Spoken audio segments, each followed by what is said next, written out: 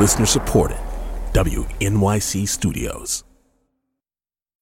Name one performance artist. Maybe you're thinking of Marina Abramović, the artist who sat at MoMA 8 hours a day for almost 3 months, totally still, and anyone could sit in the chair facing her and gaze into her eyes. Good. It was really good, first one. Now, name another one. Kanye West does not count. Sorry. And neither does your 8th grade talent show performance, as much as you'd like to pretend that performing that song from The Music Man was an ironic commentary on consumerism. And kudos, very advanced 8th grade experience. A lot of people think of performance art as kind of a joke. I'm not a fan of performance art, personally, so... It's not even so much that I'm appalled by it, just curious. I'm Abby Jacobson, and this is A Piece of Work. And today, I'm trying to wrap my head around performance art and to get beyond that feeling of, what the heck is going on here? So I thought, who better to talk to than a person who's made his entire life into a piece of performance art? RuPaul.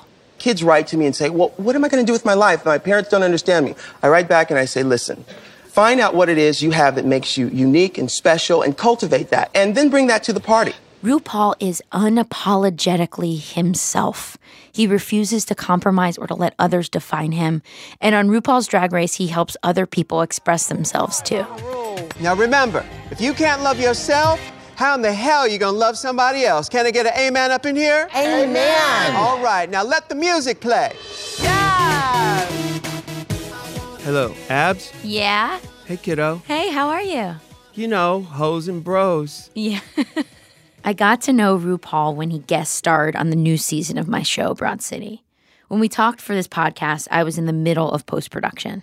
I get to look at your face every day now. How's that? Oh, you're editing. We're editing. I wanted to start us off easy, so I asked RuPaul what he thought about performance art in general.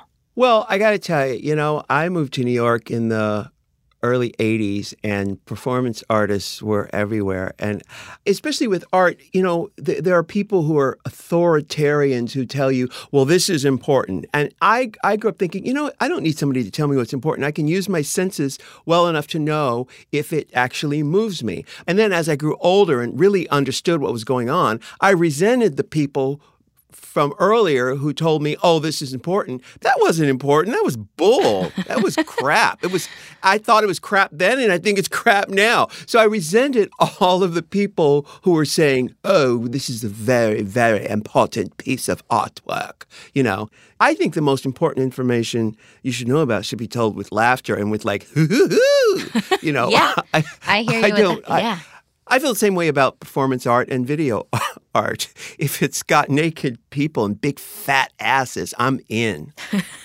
Well, that's a great segue into our first video we're going to watch. So are you familiar with... Sir Mix-a-Lot? Yes, Sir Mix-a-Lot. Are we going to... We're going to be surveying Sir Mix-a-Lot's greatest hits. Or hit. Greatest hit.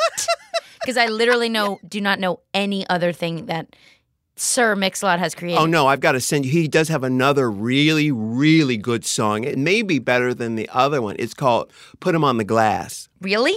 Yeah, and you can imagine what he means by putting them on the glass. No, I don't know what you're referring to. I'll tell you. He's talking about them two tiggo bitties, baby. Them two tiggo bitties, honey. I got to say, Sir Mix-a-Lot was very, the lyrics of that song are wonderful, I think. They're amazing. Amazing. Yeah. I think I've quoted them every day since the song came out. Okay, so I asked RuPaul to watch a couple of videos with me, films that document performance art pieces. The first one is from 1964, when performance art and happenings were really getting going. It's by an artist named Carolee Schneemann, and it's called Meet Joy. Oh, what? Wait, squeeze me? It's called Meet Joy. Oh, Meet Joy. Mm-hmm. So how long is it? It's 10 minutes, but we can talk over it. Okay. I see these people, they've got panties on. Panties and bras? Yeah. Okay. So to paint you a picture of what we're looking at, there's half a dozen or so dancers, men and women wearing Speedos and bikinis, sort of dancing and smiling and laughing, falling on the floor, writhing around. It's almost like a dance piece. Yeah, it's definitely choreographed. Okay, well, they're in like little bathing suits, which I love. You know, anything that's got nudity in it or bodies. There's actually I like that. really hairy leg coming up. This guy's really hairy. I like that, actually. Do you like hairiness? Do I like hairiness? I guess I don't dislike it. I guess it really depends. Oh, okay. So is she wearing a meat bikini? Oh, it's sort of. I never noticed this. They look like kind of furry bikinis. Yeah. Oh my gosh, maybe they are meat bikinis. Yeah, it's like the Lady Gaga thing. I bet that's where Lady Gaga got the idea. And you know what? No one would ever know that because it seems like it's like a new, fresh idea. Yeah. See, look at that leg. Do you see how hairy that one leg is? Yes. Now that's a hairy leg. It's one of the hairiest legs I've ever seen. This is all I've been talking about when I watch this video with people. I can just... Oh, wait, here, now these animals are getting, like, served up. So this is when things start getting weird. Somebody brings out some whole raw chickens and fish and sausages like you could get at the grocery store. And the dancers start dancing with the chickens and biting them. Okay. They're throwing fish and meat products on top of the dancers who are lying on their back. Yes. And they're sort of like rubbing around with them. Yeah. I'm not sure what the message is yet, other than meat is sexy in groups of people in bikinis. Yeah. She's got a fish between her legs there. It's There's interesting. Chickens.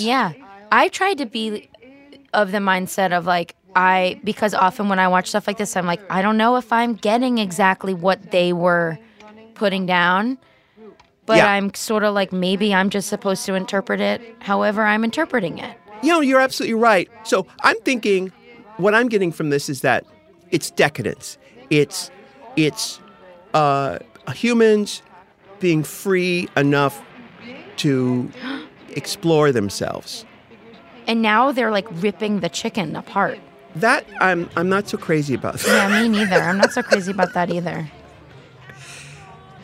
I see. It's hard for me to equate sexuality with ripping a chicken apart. You know, it is interesting. All these people are in their underwear, and I don't really find it sexy. No, because of all the food, or not. It's not even food, really. They're like just animals. It's carcasses. Yes. It seemed like the people in Meat Joy were having fun, but what were we supposed to feel? Watching people writhe around with dead chickens and fish looked kind of gross. Was there a joke involved? Was there a deeper meaning or message that we're supposed to completely understand? What's going on? So I went to MoMA to talk with one of their curators, Thomas Lax. Is that the leg you're talking about? Yes. Right? Kind of like it. I don't like it either. No, I do like it. Oh, you do? Yeah. I don't like it. You know, it's just very bodily. Yeah. But I feel like, I don't know why, I feel like now they would just be naked. Yeah. Well, that's like the only thing, maybe. And, you know, there's a few years later, another performer, Anna Halperin, made a work where she was naked, 1967 at Hunter, and the police came in and, you know, stopped the performance and brought the performers to jail. So I think, there is a way that nudity meant something slightly different then than it does now. But I wonder now it's so interesting where it's like, she was arrested and taken away, and it's like, for just being, was naked. It on the street? No, it was in a theater. Yeah, that's it's like, they couldn't do that now. Now they could, No. And now it's also like, you know, now it's almost like because of people like Carolee Schneemann, it's almost a cliche to do that because it feels like, oh, just take off your clothes and you'll like be in this, you know, legacy. And so to do the more radical thing is maybe to like cover yourself up in specific kinds of ways. Wearing tons of layers. Exactly. Yeah. Radical. Right, because it is interesting that like a cliche of performance art is just to be naked. Yeah. Yeah. Totally. Yeah. One other thing I just wanted to mention about her is that before she made this work, she had made some self-portraits where she was naked, and she was at Bard College at the time and was asked to take a leave of absence for making naked self-portraits, even though there were men who were painters at the time who were portraying her naked. In terms of the moment in which she was making this, obviously misogyny is real, alive and well today, but maybe works in slightly different ways. So I think part of what prompted her to make this was just the reality of patriarchy at the time for women artists. Yeah, that's like if you would just have the painting on the wall and she were to say that a man did it of her, it'd be fine. Right. But it's just, no, I did it. You're out of here. Exactly. It's fucking bullshit. Yeah. Meet Joy was revolutionary in the 1960s, and actually it still feels that way now. It's a female artist making this statement about female bodies and how they were allowed to be portrayed. That's what I see. But I wanted to find out from the artist. Hello. Carolee? Abby, yeah. Hi, it's so nice to meet you and talk to you. I know, we have a virtual meeting here. It's been more than 50 years since Carolee Schneemann made Meet Joy. She lives in upstate New York, and she's still making groundbreaking work. She recently had a show in London of photos and videos about war, disaster, and suffering. It just is an anguish for me. I think we need to look at it, but where does it take us? Carolee is one of the icons of feminist and performance art, but it turns out even she isn't the biggest performance art fan. There's some very interesting feminist work, but most of all, it's not so great. She did a bunch of really bold work in the 1960s and 70s. There's this video of Carolee and her husband having sex from the perspective of their cat. And there's a performance in which she read from a scroll as she pulled it from her vagina. It was all about being a woman in charge of your own body and your own sexuality. So I asked her, what was it like to stage Meet Joy in 1964? In 1964, it was so radicalizing for sort of attending to so many normal taboos about touch, about smell.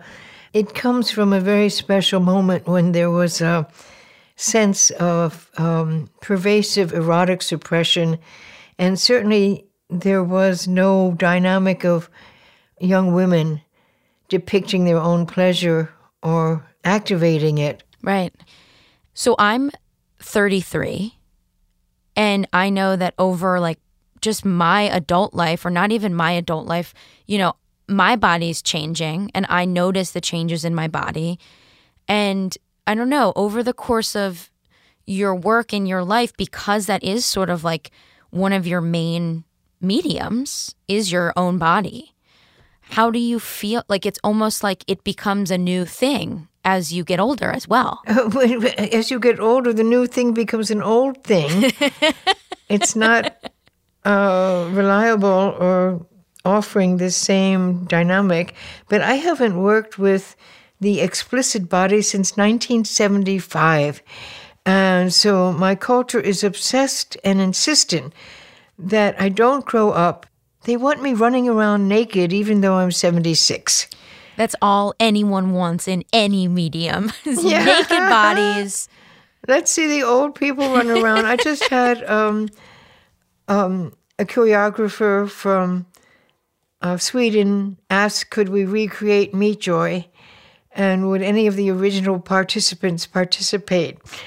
And that was so adorable, since both of them have died or are on dialysis or kidney failure. Oh my gosh, it'd be a very different piece. So Carolee isn't going to restage Meet Joy anytime soon. But the problems, the misogyny, and the repression she was criticizing in that piece are still around. The taboos have shifted, but they're still there. There are more prohibitions than I've ever felt before. And we're also going back in time in terms of civil liberties and respect, and things are just feeling very out of control. And then I often wonder, oh, well, is this what it felt like 30 years ago, but I just wasn't around? No, it's different. This feels like a slow dark tsunami rising over everything that we've made that had an aspect of civility. Caroline, no, you're humanity. supposed to say, no, it was always fucked up, and it's just like that. Is this just happening again? Well, yes, my it was fear, it always does fucked feel up. more fucked up now. It is. This is more grotesque and deforming the things that we already struggled to put in place for a more just culture. Yeah. You know, I do comedy for a living, and I often get asked, you know, what it's like to be writing comedy right now. Yeah. And with it being so dire, it's actually, there's more to like need, the need to talk about things. And there's like almost more of a need for art as well right now. People need to be expressing what's happening. I'll tell you, Key and Peele have made me feel like some hope for America. Right? Yeah. They're incredible. Yes, they're so incredible. Good evening, my fellow Americans. The country has voted for a new president. How did this happen, man? Get the Don't you understand? This is how the Hunger Games starts.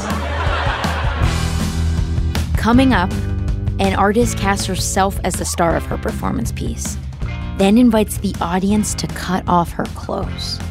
There was a long silence between one person coming up and this next person coming up.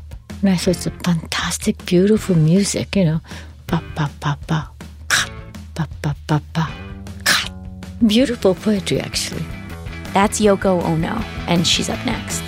This is Piece of Work.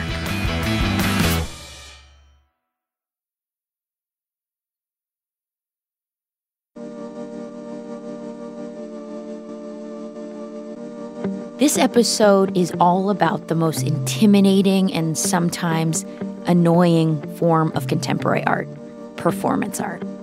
In Meet Joy, we saw people dancing around, seemingly pretty happy about their bodies.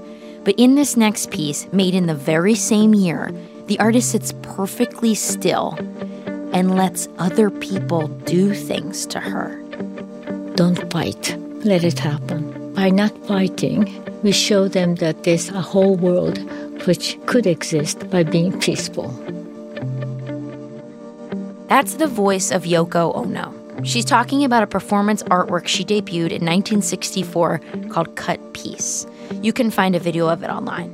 Yoko Ono, of course, the wife of John Lennon, the one who was accused of breaking up the Beatles. I know. And now I have a little piece of paper here that says that she's best known for that. Yeah. And I'm like, okay, that sucks. That does suck. This is me with RuPaul again.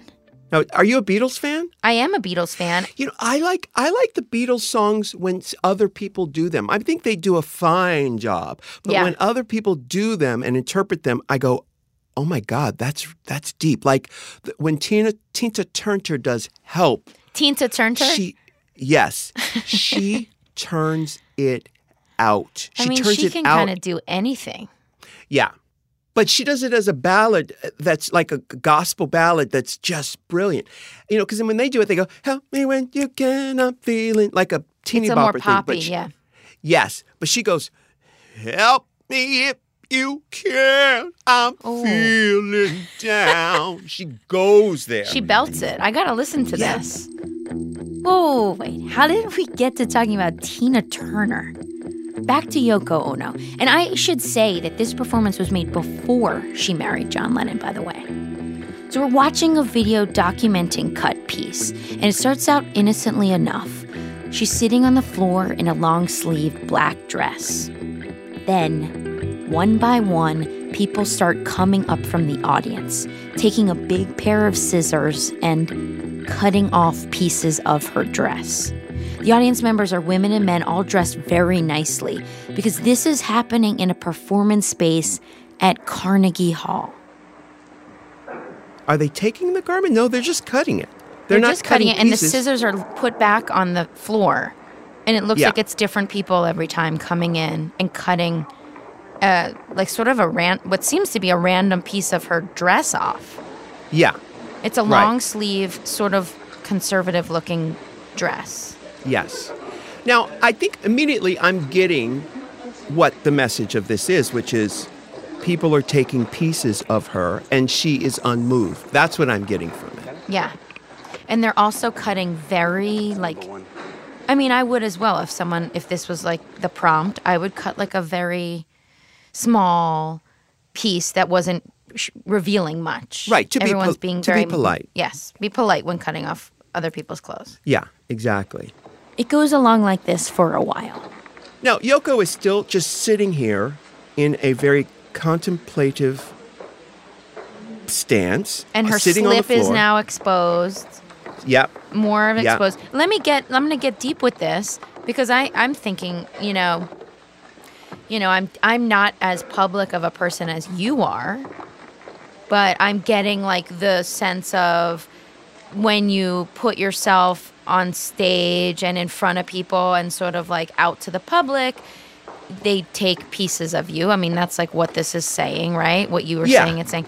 Do you feel like, just to talk more about that personally, like, do you feel that way? Do you I do. I do. Because I'm literally, I am an introvert who's masquerading as an extrovert. I know how to do it, but afterwards I have to go and recharge my battery by myself, like the cat who goes under the house to Wait, and have you know babies. what? You said something to me when we were shooting, and it like threw me kind of. You were like, I didn't know you were an introvert. Uh-huh. And I was like, it made me like, I thought about that all night. Really? So RuPaul and I are chatting, watching the video, and this guy comes up to Yoko, and then... Oh my God, he just cut her bra straps. He fucking cuts her bra straps. She's covering herself. Who is this She's guy? covering herself now with her hands, which is not... Yeah, he cut a lot of her clothes off. And she's actually, she's affected by it. She's trying to act like she's not affected by it, but she is affected by it. Yeah, her eyes are moving around a lot and won't make contact with the audience anymore. Now, I think this piece is very effective. I felt very moved by it, especially when she put her hands up to keep her bra straps, which he cut, from falling down, exposing herself. Because no one needed to cut her bra off yet. No, there was plenty more dress. of yes. And did you see the way he did it? He approached it. He was kind of aggressive with it. Yeah, it was like a dick move. It was a dick move, and he did it in a way because he cut away most of her slip that was under her garment, and then as his sort of grand finale, he cut the bra straps. It's like saying, put them on the glass, Yoko. Put them on the glass. Yeah. Well, Sir Mix a lot. Yeah. He's Sir Mix a lot. Full circle. But it is like, my thought on that is sort of like when you put yourself out there, you're going to get that shit too. Like you are asking, you're going to get that dick as well. It's a very vulnerable gesture. I talked with the curator, Thomas Lax, about the moment at the end with this guy. This fucker. I hate that. Yeah, but and it's like we all know this guy. Do you know what I mean? It's like, and I think she knew this would happen. Yeah. I think she's like, I want you to see what could happen in this. It is an experiment. So I think even though she's uncomfortable, I think she's like... It like takes how people act in their everyday lives and puts it up on a stage. So in some ways, it kind of reveals his terror that I'm sure he just brings wherever he goes with him. Yeah. This seems like a very hard thing to do to someone. I'm like, I would be very nervous to like participate. And then part of it is like, well, they're going up, they're doing it. Like, I guess I'll do it. It's like this weird, like, peer pressure, too. Or, like, psychological experiment. Yeah. What are you going to do? I know. But then it's also she's told them to... So it's like... Go ahead. What were you going to say? Exactly that. Yeah, the line of, like, consent, coercion is really thin. The thing I was going to say is that there's like two versions of her instructions for this, one of which says that she gets to decide, or the performer gets to decide when it's over. The other one says that the audience gets to decide when it's over, which feel like very different in terms of what you're saying. Yeah, that I would almost be scared about the audience getting... Like, it almost feels like if this went on too long, the audience would, like, lose control. Like... inviting, like it feels like inviting this kind of thing is like so terrifying in a way. Like you do not know what could happen. I've got to say, cut piece gets under my skin. There's something beautiful about it, but also incredibly painful. Even though it was made more than 50 years ago, it hits me in the gut every time I see it. And to me, that's the definition of great art. That's it for this episode of A Piece of Work. I'm Abby Jacobson. Special thanks to Thomas Lax, RuPaul, and Carolee Schneemann. You can see pictures of the stuff we talked about today on our website, apieceofworkpodcast.org. The show is a co-production of WNYC Studios and MoMA. Thanks for listening.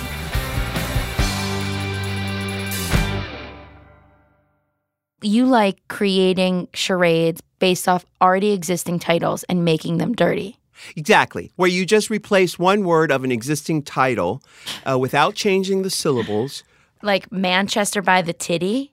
Is that close? People are like, I thought I was coming to, people are like, what is this podcast about? But this is a better podcast than what I'm doing. No. But see, you got it wrong. You changed the syllable. It would be Manchester by the P. Oh, it'd be Manchester by the P. I added the syllable. Yes. Okay, exactly. okay. Right.